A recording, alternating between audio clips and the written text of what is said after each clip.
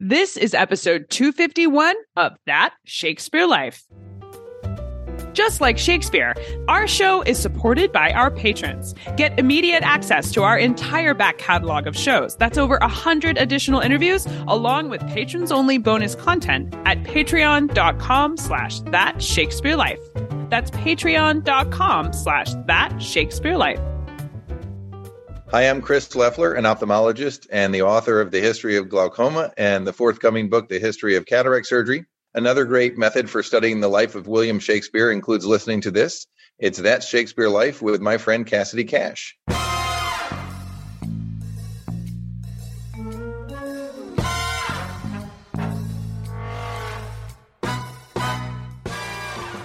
There are specific instances, especially in plays like Hamlet and Macbeth, in which we can see not only that Shakespeare knew these student plays, but that he engaged with them and was influenced by them.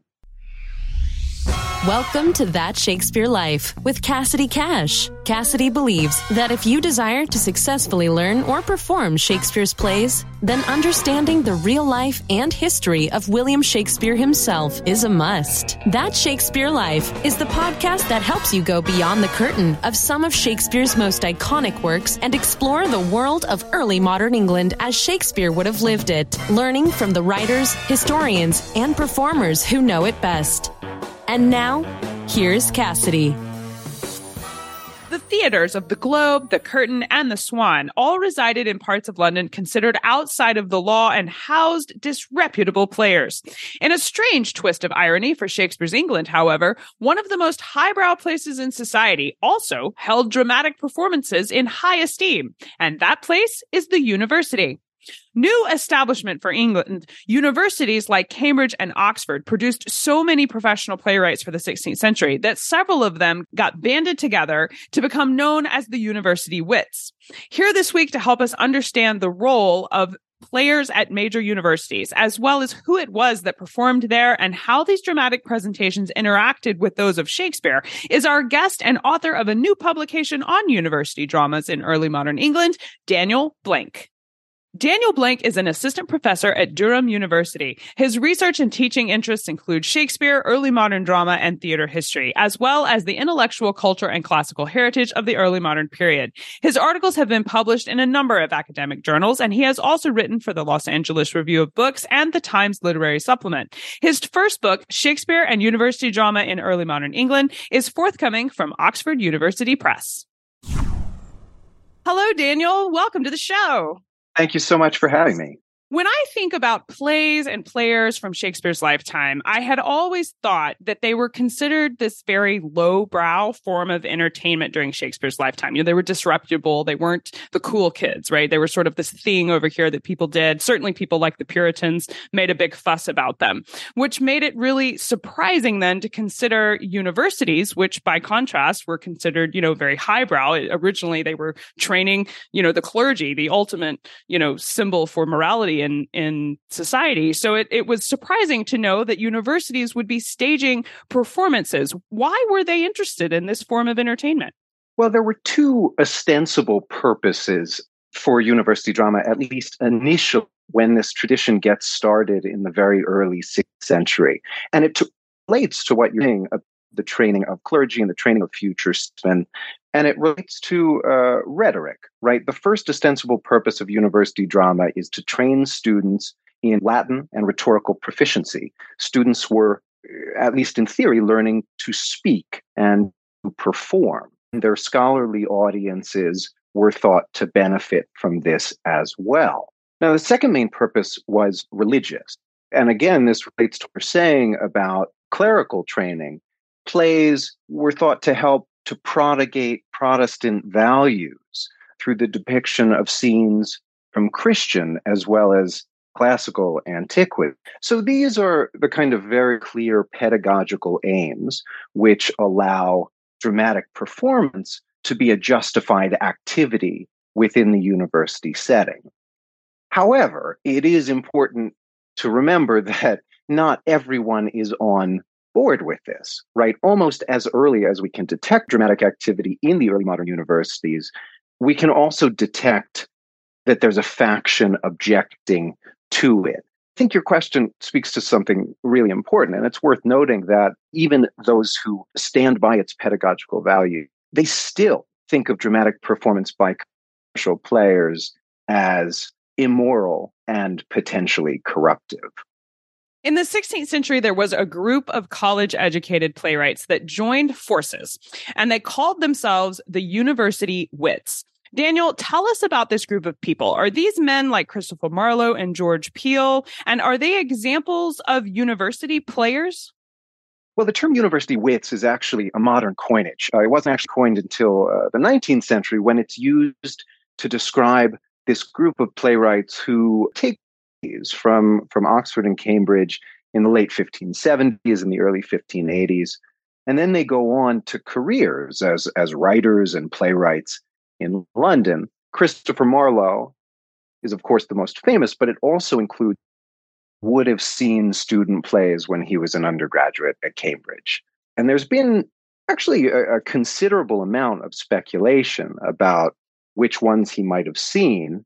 One really intriguing possibility, actually, is a Latin tragedy called Ricardus Tertius, which is a really spectacular production that may have been a forerunner of Shakespeare's Richard III. It's a play on the same subject. So we suspect that Marlowe probably would have seen plays. Undergraduates were seeing plays, we think, at least with some frequency. But we don't know if he would have been involved in student theatrical productions. We just don't know enough about his time at university. And it's also worth noting that the archival record of university drama is really incomplete. It has a lot of limitations. Now, George Peele, the other playwright you mentioned, is a really interesting case. Peele graduates from Oxford in the late 1570s, but he seems to maintain a relationship with the people there, with academic figures still at the university, and particularly with someone named William Gager. Now, Gager is one of the most successful and influential academic playwrights of the 16th century. And he's someone whom I discuss in my book as just an extremely important figure in the world of university drama. Gager and Peele seem to have collaborated on a specific theatrical occasion in 1583. And that's a really fascinating and, in fact, quite a rare instance of a professional playwright working together with a university playwright. And we have the documentation for this. So to go back to your question, again, we don't know, just like with Marlowe, we don't know for sure whether Peele acted in plays or whether he was involved in productions as a student. But we do know that he was involved in university performance later on. So I think it's really reasonable to wonder and even speculate about whether he might have had some earlier involvement in university drama as well.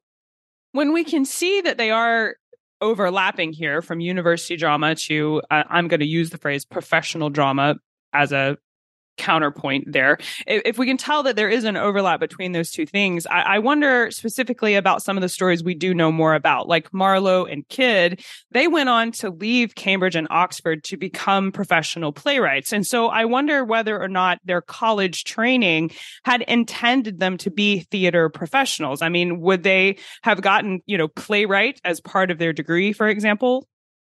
Well, the colleges certainly weren't training them for this path intentionally. They may have done so unintentionally. Marlowe and the other university wits would almost certainly, as I say, have seen plays at university. But again, we don't quite know about their activity enough to know whether they were writing plays. But it's a really interesting question, because university plays were almost always written and performed by students. We just don't really know for sure if the university wits were doing any of that work. Now, they were learning skills at university that would help them to write plays. Again, rhetoric was a huge part of the curriculum. They would have been learning rhetoric, practicing rhetoric, studying ancient texts, but they weren't actually being taught how to write a play. it's important to keep in mind, right, that these plays, these student plays were always considered to be extracurricular. I mean, that's a slightly anachronistic term, but it does capture the essence of what they're doing, these activities that are beyond the bounds of the formal curriculum. The proponents of these plays certainly felt that they supported the formal curriculum, and that's how they're able to keep going, even as the acceptability, or we might say the permissibility of dramatic performance itself is constantly being questioned. But it's not really considered to be formal training towards a degree. I know that Shakespeare got made fun of for not being university educated. So I wonder if there was a point of value among the industry of playwrights where it was considered a good thing to have a university education if you were going to work in that industry. Or conversely, was it considered, if you were university educated, had you stepped outside of into a profession that was beneath your education, for example, would you have been scorned somewhat or taken on any kind of shame for choosing to move into the playwriting industry after you spent years at Oxford and Cambridge?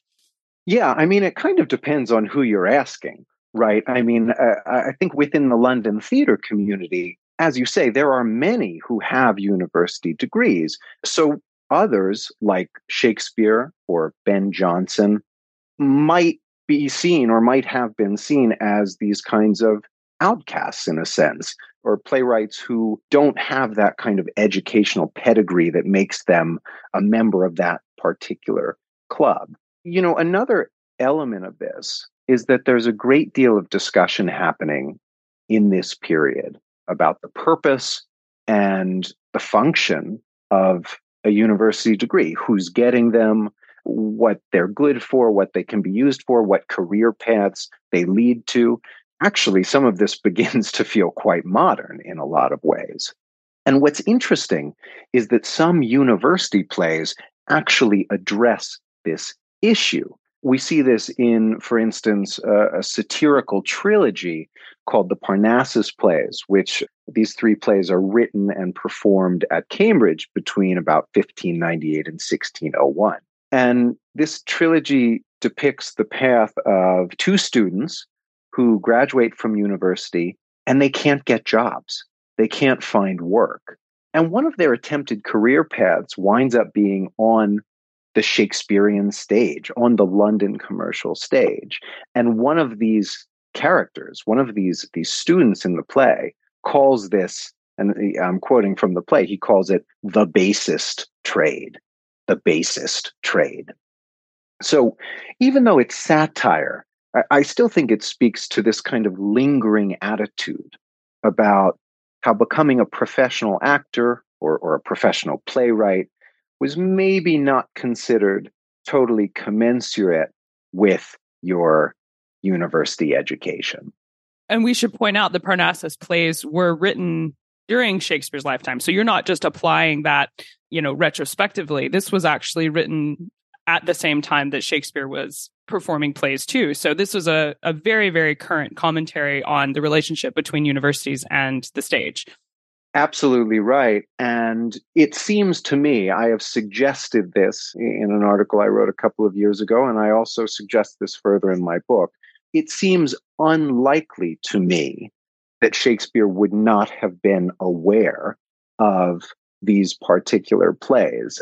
They poke fun at Shakespeare himself several times. And in fact, when these two student characters within the Parnassus plays are auditioning to become actors on the public stage, they audition before character versions of Richard Burbage and Will Kemp, who were in reality two members of Shakespeare's troupe, of the Lord Chamberlain's Men. So I think you're absolutely right. This is happening during Shakespeare's lifetime, and it's something that it seems to me he would almost certainly have been aware of.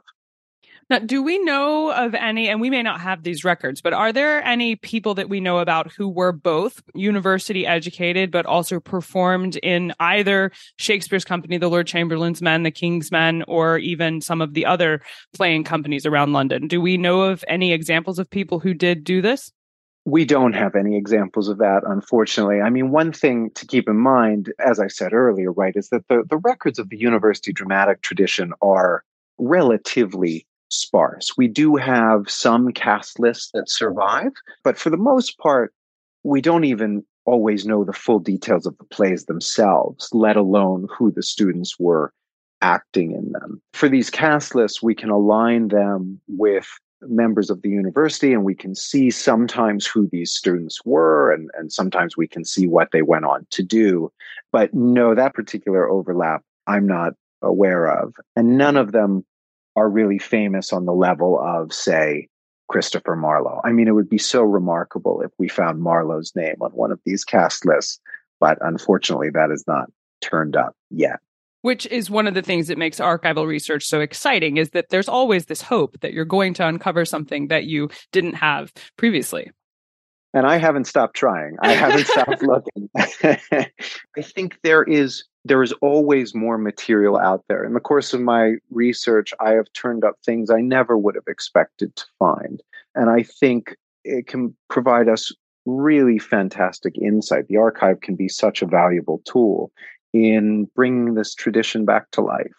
Now, our next question comes from one of the patrons of That Shakespeare Life. Our show is supported by patrons on Patreon, and as part of their support, they have the option to submit questions for upcoming topics. And this week, Daniel, we have Marlon J. that asked the question, did individual universities like Oxford or Cambridge have their own playing companies? It's a great question. Not exactly. So plays were mainly put on within individual colleges. So the casts would be usually drawn from the student body. Now, on certain occasions, for instance, when kings or queens came to visit Oxford and Cambridge and student plays were performed before them, those kinds of performances would be more university-wide affairs rather than within the individual colleges of Oxford and Cambridge. So participants would be drawn from across the university, from a number of different colleges. So the concept of a company, I would say, really is more germane to the professional theatrical context. But it's so interesting to think about performers being drawn from the same body of students throughout their time at university. So we could think of that as forming a kind of playing company in a sense. And, anyone who's done student theater, who's been part of, say, an undergraduate theater troupe, myself very much included, knows that you build up a kind of rapport with other actors over the course of multiple shows. So you do form, I think, a kind of company, even if it wasn't a professional company in the sense that, say, Shakespeare's was. So what kind of plays did the universities perform? Do we have surviving records of specific performances? And I'm especially interested in what language they performed them in. Was it done in English or in Latin? Because I know Latin was the language of the university. From what we know, students were often performing Latin classical texts, Plautus, Terence, Seneca, all the kind of heavy hitters from the ancient Roman playwrights. And they were performing these either as they had them or sometimes in slightly modified versions. There were also performances of ancient Greek plays, but these seem to have been much less frequent. And especially earlier on, there are also plays that depict scenes from the Bible and from Christian antiquity. In terms of language, one of the things I'm particularly interested in is that even though at the start of this tradition, the early 16th century, they seem to have been almost exclusively in Latin. As you say, that was the predominant language of university discourse. As the tradition continues, more and more plays wind up being performed in English. So going back to one of your earlier questions, right, it makes us wonder the degree to which the plays actually aligned with those stated pedagogical aims. I would also say it's important to keep in mind that this was an ephemeral tradition. Much of our knowledge of what was performed comes not through play scripts or firsthand accounts. We do have some of these, but not a tremendous amount of them. A lot of our knowledge comes through little notations in college account books. Sometimes we will only know that the performance of, say, a tragedy took place, and we won't even know which tragedy, but we'll only know about it because the financial records note that candles were purchased for the performance of a play or something like that, right? Some little expenditure that gets noted in the account book. So the plays that we are aware of, even the ones where we don't have titles or we don't have the full script, they probably represent only really a fraction of what was actually staged. But to come back to your question, one of the things my book is most interested in are the plays that are less rooted in classical or religious traditions, and plays that are more interested actually in contemporary university life, much like the Parnassus plays that we were discussing earlier. These were the kinds of plays I think that were particularly interesting to Shakespeare, and that's something that my book discusses at some length. So we know about Shakespeare's plays being performed at locations like the Globe or at royal court before the monarchs, but where would university dramas have been performed? And were they subject to the same regulations that Shakespeare's company were compelled to follow through the Master of the Revels? For the most part, these plays were performed in college dining halls. And in fact, that's one of the most exciting things about this branch of early modern drama is that a lot of the original performance venues are still standing. For instance, the dining hall at Christ Church in Oxford, now people know it from Harry Potter fame, but much else happened before that. That was one of the most important and frequently used locations. By comparison, none of the original London theaters where Shakespeare's plays were performed have survived. But with university drama, some of the venues are not only still intact, they're actually still in use. So these performances are, in some sense, taking place in their own sort of internal spheres. And no, the Master of the Revels doesn't have any jurisdiction over them. These plays are well beyond his purview. But this somewhat internal, we might say, this internal nature of these performances raises what I think is a really crucial question. And that is, how exactly was Shakespeare encountering university drama? I mean, there's this long-standing notion of university plays as being limited to the audiences who saw them. But in fact, by the end of the 16th century, a number of influential university plays are circulating in manuscript, and some, and this is really remarkable for student drama, some are even being printed at the newly founded press in Oxford.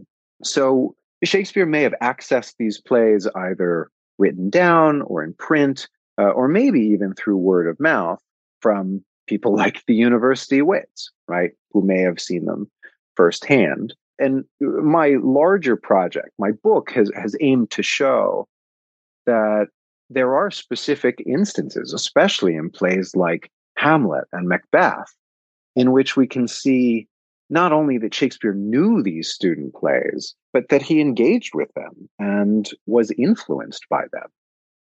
So what were the university dramas that influenced Hamlet and Macbeth?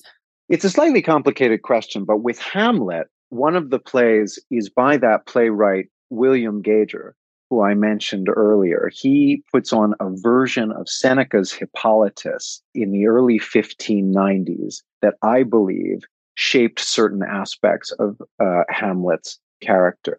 With Macbeth, there's a very interesting parallel between that play and a performance at Oxford, a short performance in 1605, when King James I makes his first visit to the university.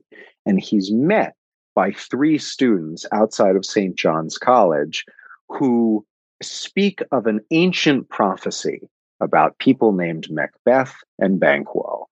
And essentially, James is stated to be the fulfillment of that prophecy. I won't go into precisely what Shakespeare takes from these university plays. That much needs a little more teasing out. And I do that at some length in the book. But these are the kinds of plays that he seems one way or another to be encountering and to be really fascinated by. So what was the relationship like between playing companies of England and the dramas being done at universities? Was there any animosity between these two groups? We've established there's overlap and even some borrowing from the two groups, at least from the professional side. They're borrowing from university dramas in Hamlet and Macbeth. But I wonder if there was any animosity. Were they considered rivals or did they work together? Well, one thing we do know is that students seem to have loved to go to see professional players when they came to town, even though they were not really allowed to. There were actually prohibitions set up by the university saying that students would be punished for going to see performances by these traveling players. And the university does everything in its power to prevent the temptation, as it were, the temptation of going to see these plays. They prohibit professional players from performing within the university itself, from within what we would call the university's precincts. But the university authorities don't actually have jurisdiction over performances in the towns of Oxford or Cambridge. So one thing they try to do is, and I find this so kind of amusing and remarkable that we know about this, the universities actually will pay traveling players to go away. So there's a notation in the Oxford Vice Chancellor's accounts from the year 1589, I believe, just to take one example. And it records that the university paid an acting troupe so that they would leave without annoyance. I mean, the Latin phrase is a little different, but that's the meaning, that they will, just get out of there without annoying people further. So there's not so much animosity between the groups themselves as there is between professional playing companies and university authorities. But it's worth noting that the authorities, they aren't totally successful, and there are lots of performances that take place in the towns of Oxford and Cambridge. One of the most famous instances is when Shakespeare's company, the King's Men, they go to Oxford in 1610 because the London theaters were closed due to an outbreak of plague. And they did what they had done several times before, which was to pack up a few shows and take them on the road. And when they got to Oxford, they performed Ben Jonson's play called The Alchemist, and they performed Shakespeare's Othello. And we know from the survival of a really rare kind of document, a letter from an academic and theologian that survives, we know not only that academics were in attendance, but also that they were deeply moved by the character of Desdemona. So I think that gives us a good sense of just how close the relationship between these two theatrical worlds was. I know we would love to explore the relationship between university dramas and professional theater even further. And obviously, Daniel's book is the best place to begin. And after that, Daniel, I wonder if you could share with us some of your favorite books or resources in addition to your book that you'd recommend we use if we're just beginning to look into this part of history. What should we start with? Well, the Philological Museum is absolutely terrific. It's an online repository, an online library of humanistic texts edited by the great Dana Sutton in association, I believe, with Martin Wiggins.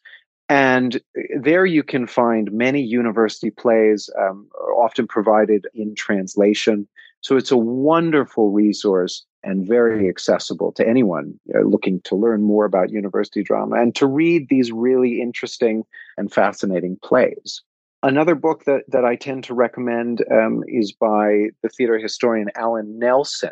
He has a book called Early Cambridge Theaters, which gives a great account of what the performance spaces actually looked like, how they designed these performance spaces within the collegiate dining halls. And that book helps to visualize those spaces in which these plays were performed. So that can be really fascinating. I would also say that there are some great books out there, great recent books, that speak to Shakespeare's interest in intellectual culture. And that comes very near my own project. These books have kind of laid the foundation for my own study.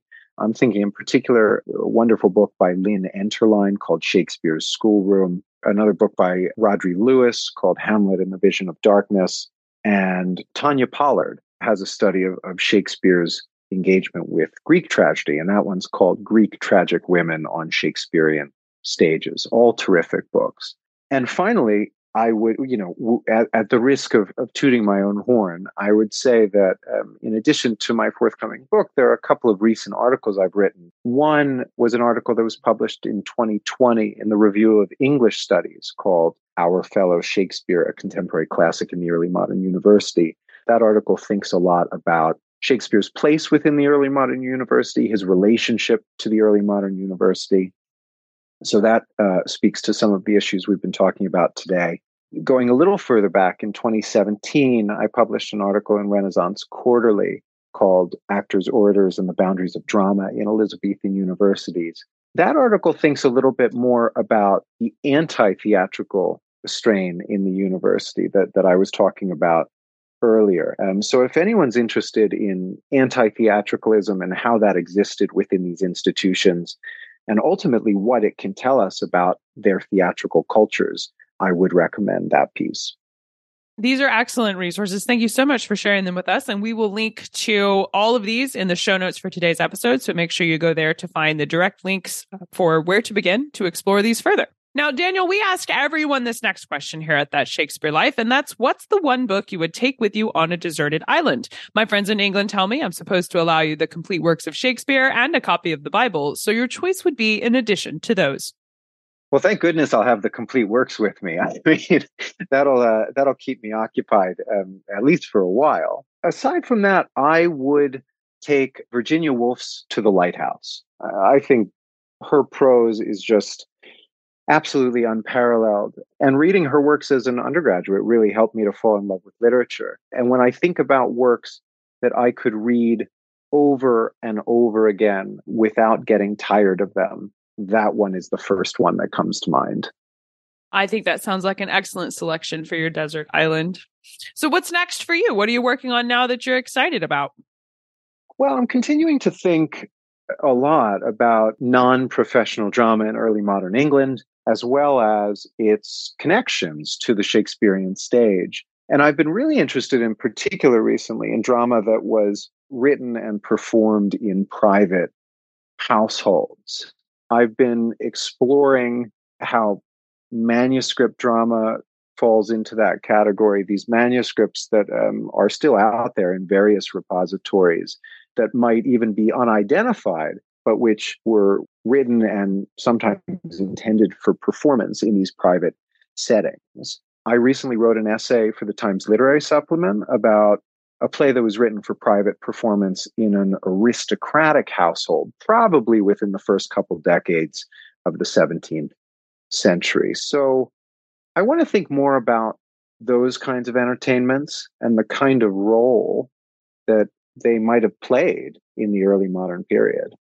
Well, I've really enjoyed looking at what you are able to uncover through your research into university dramas. So I know what will come from this project will be exciting as well. Daniel Blank, thank you so much for being here this week and taking us through the history of performances at universities during Shakespeare's lifetime. This has been a fun look at this piece of history, and I thank you for being here.